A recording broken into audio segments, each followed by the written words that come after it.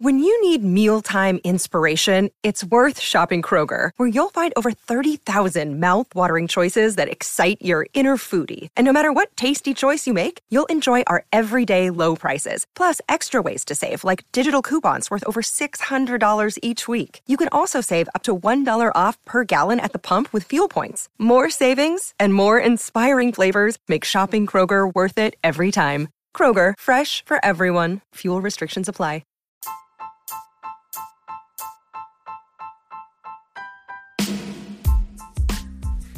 Hey there, welcome to The Tint. I'm your host, Scott Fellman, and it's time for yet another foray into the world of aquariums from a slightly different perspective. You know, when we first, were indoctrinated into the aquarium hobby, and I'm talking about we, meaning like everybody, we were typically advised to purchase, an aquarium, a heater, and a filter. A filter, yep. One of the more basic components of an aquarium is filtration, right? And with filtration, you have the collateral effect of water movement in the aquarium. This is a topic which we as aquarists typically give modest amounts of thought to, other than just determining what type and size of filter to use in our tank. Then it's on to, sexier stuff like what kind of wood do I use in my aquascape or whatever. Now, we spent a lot of time contemplating the look and feel of our botanical style aquariums and wrapping our head around all the various mental shifts that we tell you are necessary to really appreciate and embrace this approach. Learning not to fear the tinted water, decomposing botanical materials, biofilm, detritus, blah, blah, blah, all that stuff that I talk about every day. And that's really great, and it's foundational. However, I must admit that one of the other foundational things that we don't talk about as much as we should, likely, is filtration. We get so many questions about this topic. Yeah, the ubiquitous, necessary, and highly important function of filtration in our aquariums is definitely something that we, as lovers of leaves and botanicals, need to give a little thought to when we set up our tanks. And the reality is that in a botanical style natural aquarium, filtration and water movement are influential and pretty important in the grand scheme of things. Now, as with any aquarium, it's important to apply filtration that keeps up with the specific needs of your tank and its inhabitants. Of course, with the heavily botanical influenced aquarium that we play with, there's the added consideration of all those leaves and seed pods and all that stuff. So these items not only are part of the hardscape, if you will, their ephemeral nature makes them a component of the bioload of the system. And due consideration needs to be paid to their impact on the closed system environment. Remember, leaves, seed pods, and all that stuff are ephemeral in many aspects, slowly decomposing and breaking down, releasing not only bits and pieces, but organic materials as well. And that's where filtration comes in. Now, filtration is kind of a tricky word. I mean, what essentially are we thinking? There's different types of filtration. I'm not going to get into that here. And there's mechanical, biological, chemical, blah, blah, blah. Well, nature provides her own form of filtration in the form of the nitrogen cycle, right? And the bacteria which accompany it. Bacterial biofilms, which are the bane of many a new aquarist, are actually a true benefit because of what they're comprised of. Bacteria, hello. And for the potential supplemental food source they become. And I'm digressing again. But look, fungal growth and all that stuff also serves to physically break down and process some of the botanical materials and their accompanying organics from the water column.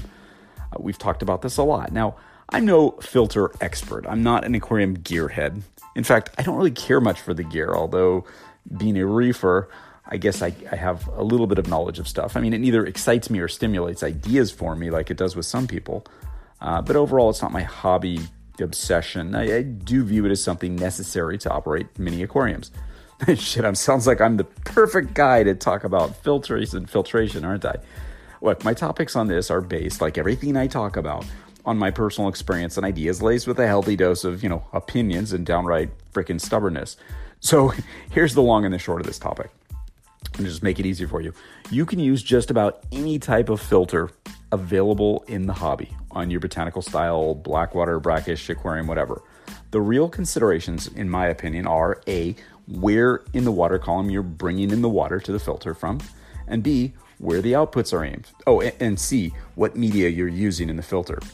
So with that super generalized statement, let's look a tiny bit closer. Now look, I've used all sorts of filters on my botanical style aquariums over the years, but the ones I tend to use will surprise you. Well, maybe not. Look, as a reefer, I love my tanks with built-in overflows and sumps. I love sumps.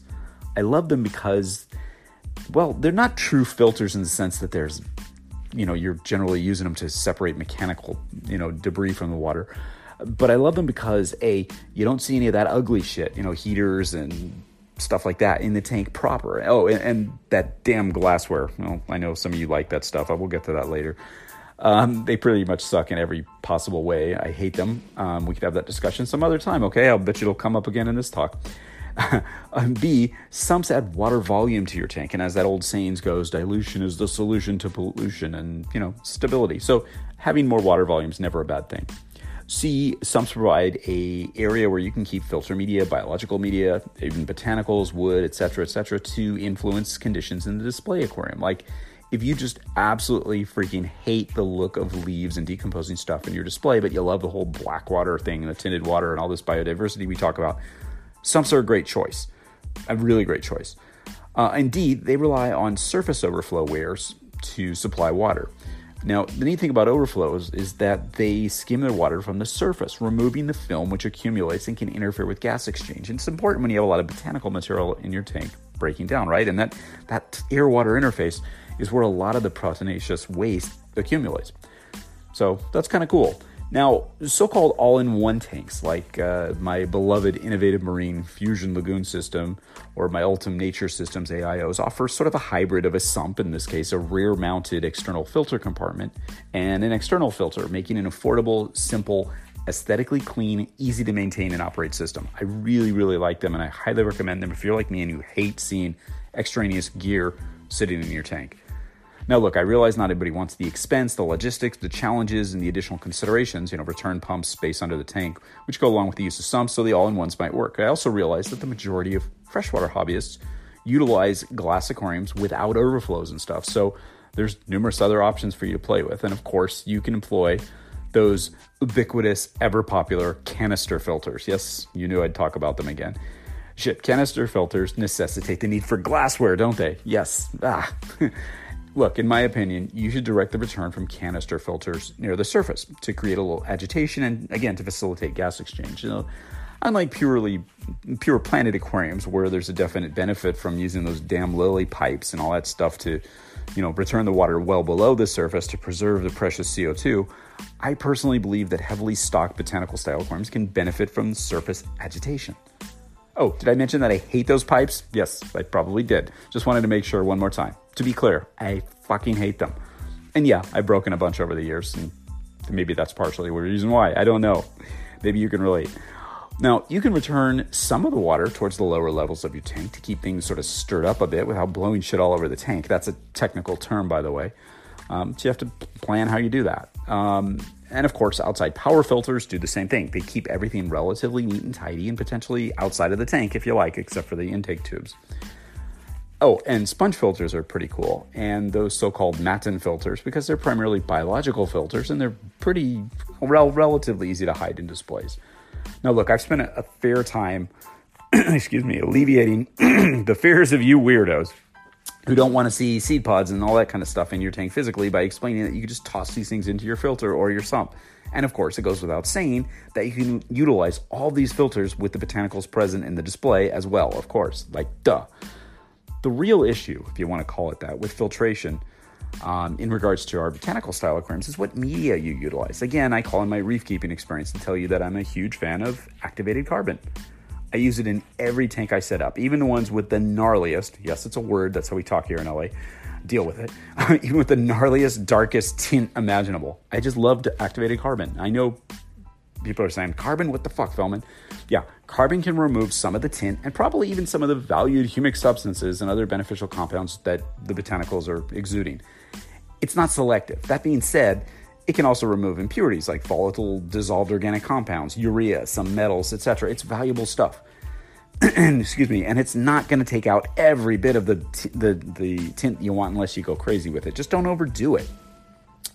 Of course, if you want to leave leaves in your tank, but you don't want the tint, that pretty color, as we've discussed many times, just use the manufacturer's recommended dose of carbon and have the best of both worlds. I mean, for you, you've got a clear tank and you've got botanicals. Woohoo! Better as chemical filtration media, in my opinion, would be stuff like the specialized ion exchange or organic scavenger resins and zeolites, stuff which requires a little more research, trial and error, and testing. But it's possible, at least in theory, to incorporate filtration media which remove the undesirable pollutants and yet retain the desired humic substances and tannins. Oh, and the proper biological filtration or biological function in low pH, systems, fostering the biome of these tanks. We've talked about that a lot. I won't get too much into that today. We'll see where my conversation takes me. I like the polyfilter pads by Polybiomarine. They remove organics and stuff like ammonia, even in low pH, systems. Excuse me. Gosh, my throat, right? And even in years of working with this stuff, I've never seen it remove substantial amounts of that tinted color in the water caused by tannins from the botanicals. Now, yes, that's hardly a scientific assessment of the stuff, but I believe in it. I've used it for decades in pretty much every type of aquarium, fresh, brackish reef that I've maintained with really excellent results. You could do the research on this product. It's been around for years. I like it. And back to those specialized resins and stuff like that. These things are something we will see more of in the future. Trust me, there are numerous materials out there used in other water purification work that will definitely work with our aquariums. In the meantime, you can just continue to use materials like activated carbon, Purigen, etc. to do the trick. Just be aware of the way they work and what they'll do. If you go full power, i.e. the manufacturer's recommended dose, as I just said, you'll have a really clear tank if that's what you want. Nonetheless, I adore Seachem Purigen. It's what they call a macroporous synthetic polymer, aka a organic scavenging resin that removes soluble and insoluble impurities from water by adsorption. In other words, it cleans stuff up, really well. I think every aquarist that on Earth should have Purigen in their box of fish stuff, not just for regular use, but for, emergencies and stuff like that. It's really good stuff. Yeah, you could use no filter or just aeration, or even just employ a surface skimmer and no other filter. This surface skimmer would facilitate gas exchange and provide some aeration. There's lots of things you can do. Again, that air-water interface. I just jumped from chemical filtration media to just alternative filters. I'm sorry about that. That's the way my mind thinks here. But that air-water interface is sort of the boundary, technically called the surface microlayer by scientists, where all exchange occurs between the atmosphere and the aquatic environment. Now, interestingly, the chemical, physical, and biological properties of that surface microlayer can differ significantly from the water just a few centimeters below the surface. In nature, the concentration of these surface compounds depends upon the source of the nutrients as well as weather, stuff like rain and wind. These organic compounds on the surface impact the very physical and light admittance properties on the air-water surface. Makes sense, right? And as aquarists, the biggest concern is that the surface film can interfere with gas exchange. Oh, and some people say it looks like shit. I used to say that. And, well, does it? I mean, we embrace turbid water and decomposing, leaves and detritus and stuff. So why not accept some surface film? No, I don't like it. Just don't like it. I mean, we could. However, keep in mind that whole gas exchange thing. That's really important. Now, again, bouncing all over the place. You would have to obey the fundamental principles of aquarium management, water exchanges, proper stocking, careful feeding, etc. However, you can do this. That's your filter. I've done it many, many times. We've especially done this with those urban agapo type tanks, which rely on the biotia in the tank as a result of the substrate, the vegetation, and the botanical materials that are present. It's kind of a throwback, if you will, to the earliest days of the aquarium hobby when process and active management perform many of the same functions as filtration does today. You can keep a tank with no filter. When we consider the aquarium itself as a living, breathing entity, one that has levels of life forms performing the biological filtration function, bold experiments like this aren't really that bold. They're not that weird. I mean, it's kind of a throwback. It's a kind of a real open source component to what we do here. I mean, it's an invitation and an opportunity for you, the working aquarist, to make a big impact on this hobby, fostering benefits we might not have even thought of, although it's been done for hundreds of years without filters. And there's all kinds of benefits that you can realize. So at the end of the day, use what works for you, what benefits your fishes, and what creates the best outcomes for them. There's so many approaches to filtration, any of which could work for you. The concept of filtration itself is constantly evolving. Now, to me, besides the obvious benefits of utilizing media, which can remove, impurities and organics on a continuous basis, the most important ones are circulation and gas exchange or aeration. So you could just use a damn air stone as far as I'm concerned, if that's the concern. It works. Let's touch a little bit more on that thought we just hit on about the botanical style aquarium as the filter. So my thinking has been that you could actually use the tank itself and the botanical environment as the biological filter and simply use that aeration or surface skimming or circulation pumps to facilitate the gas exchange.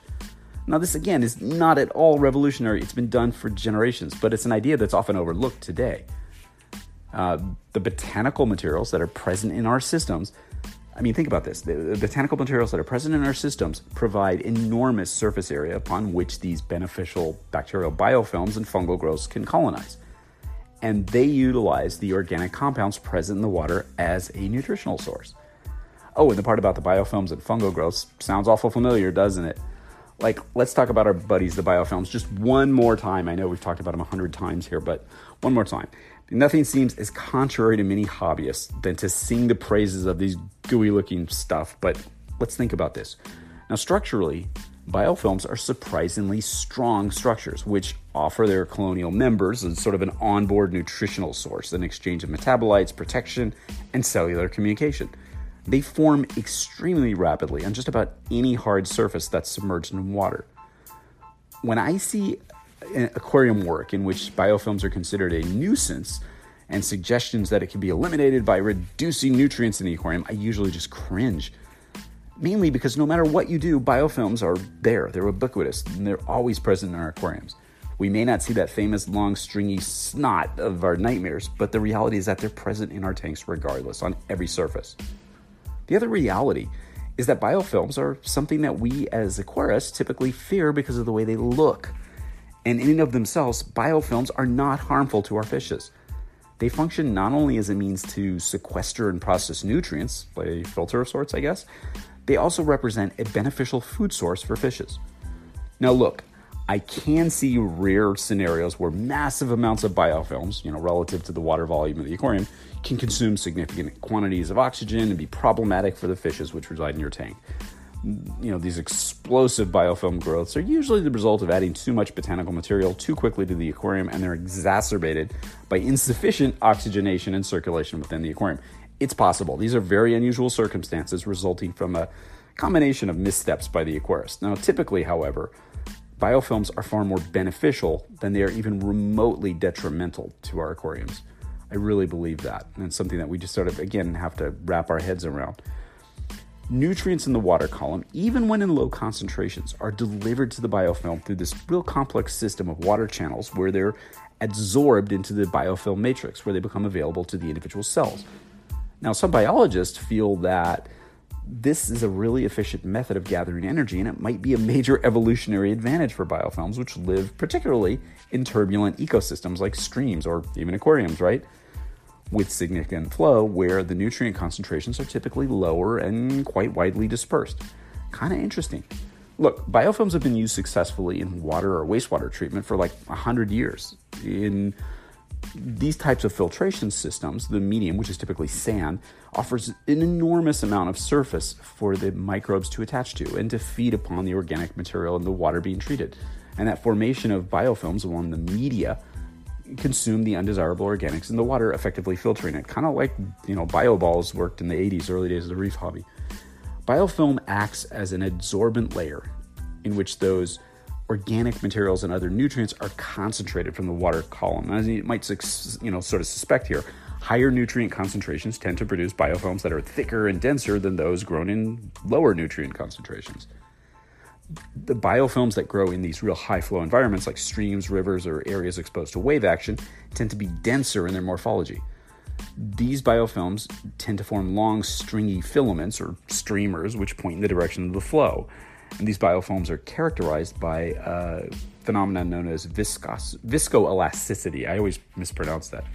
Viscoelasticity. And what that means is that they're flexible and stretch out significantly in higher flow rates and, contract once again when the velocity of the flow is reduced. Basically, it's like snot. So I just described snot. Yeah, that's what I did. Okay, it's probably way more than you want to know about the physiology of biofilms, which I just adore. But regardless, it's important for us as botanical-style aquarists and nerds to have at least a rudimentary understanding of these really misunderstood, incredibly useful, and entirely underappreciated life forms. And the whole idea of facilitating a microbiome in our aquariums is predicated upon supplying a quantity of botanical materials, specifically leaf litter, for the beneficial organisms to colonize and begin the decomposition process with. An interesting study I found by a guy named Meering in 2014 on nutrient sequestration caused by leaf litter yielded a really interesting passage I just want to leave to you. Find it. Oh, here it is. Okay. So during leaf litter decomposition, microbial biomass and accumulated inorganic materials immobilize and retain nutrients, and therefore both biotic and abiotic drivers may influence detrital nutrient content.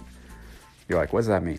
Well, the study determined that leaves like oak, which is one of our favorites, immobilized, and that's the term they use, nitrogen. Generally interesting, it's thought that leaf litter acts as a sink for nutrients over time in aquatic ecosystems. Oh, and one of the more interesting things about leaves is that their detritus, especially in tropical streams, is really important. In fact, ecologists strongly believe that microbial colonized detritus is more palatable and nutritious as a food source for the detritivores than uncolonized dead leaves. So it's actually better.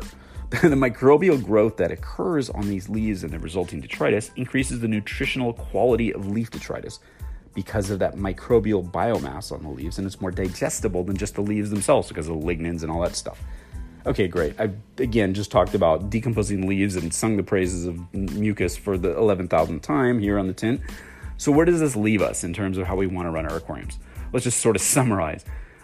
When it comes to leaves and botanicals, number one, just add a significant amount of leaf litter, twigs, and botanicals to your aquarium as part of the substrate. Number two, allow the biofilms and fungal growths to sort of proliferate there. 3, feed your fishes really well. It's actually feeding the whole aquarium. 4, don't go crazy siphoning out every bit of detritus. Let's just look at these points in just a little bit more detail before I leave you today with your head spinning. Now first, make liberal use of leaf litter in your aquarium. I build up a layer anywhere between 1 inch to 4 inches of leaves. Yeah, I know that's a lot of leaves. Initially, you'll have a big old layer of leaves recruiting biofilms and fungal growths on their surfaces, and you're going to be pissed off at me. Ultimately, this stuff's going to start breaking down. It's going to decompose, creating an almost sort of a mulch on the bottom of your aquarium, rich in detritus and providing an excellent place for your fishes to forage among. We've talked about this for years, and I've run many successful systems this way. Allow a fair amount of indirect circulation over the top of your leaf litter bed. And this will ensure oxygenation and allow the organisms within that leaf litter bed to receive an influx of water and thus the dissolved organics that they utilize. Now, sure, some of the leaves might blow around from time to time, just like what happens in nature. It's no big deal, really. The idea of allowing these biofilms and fungal growths to colonize your leaves and botanicals and to proliferate upon them simply needs to be accepted as fundamental to botanical-style aquarium keeping. Just simple as that.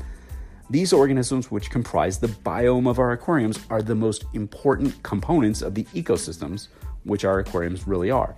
The filtration, if you will. So it means adopting a different outlook, accepting a different yet very beautiful aesthetic. And it's about listening to nature instead of the asshole on Instagram with the flashy, gadget-driven, pristine tank that you can give birth in. It's not always fun at first for a lot of people, and I get it. And initially, it seems like you're doing things all wrong. You've got this tank full of goo and broken down stuff.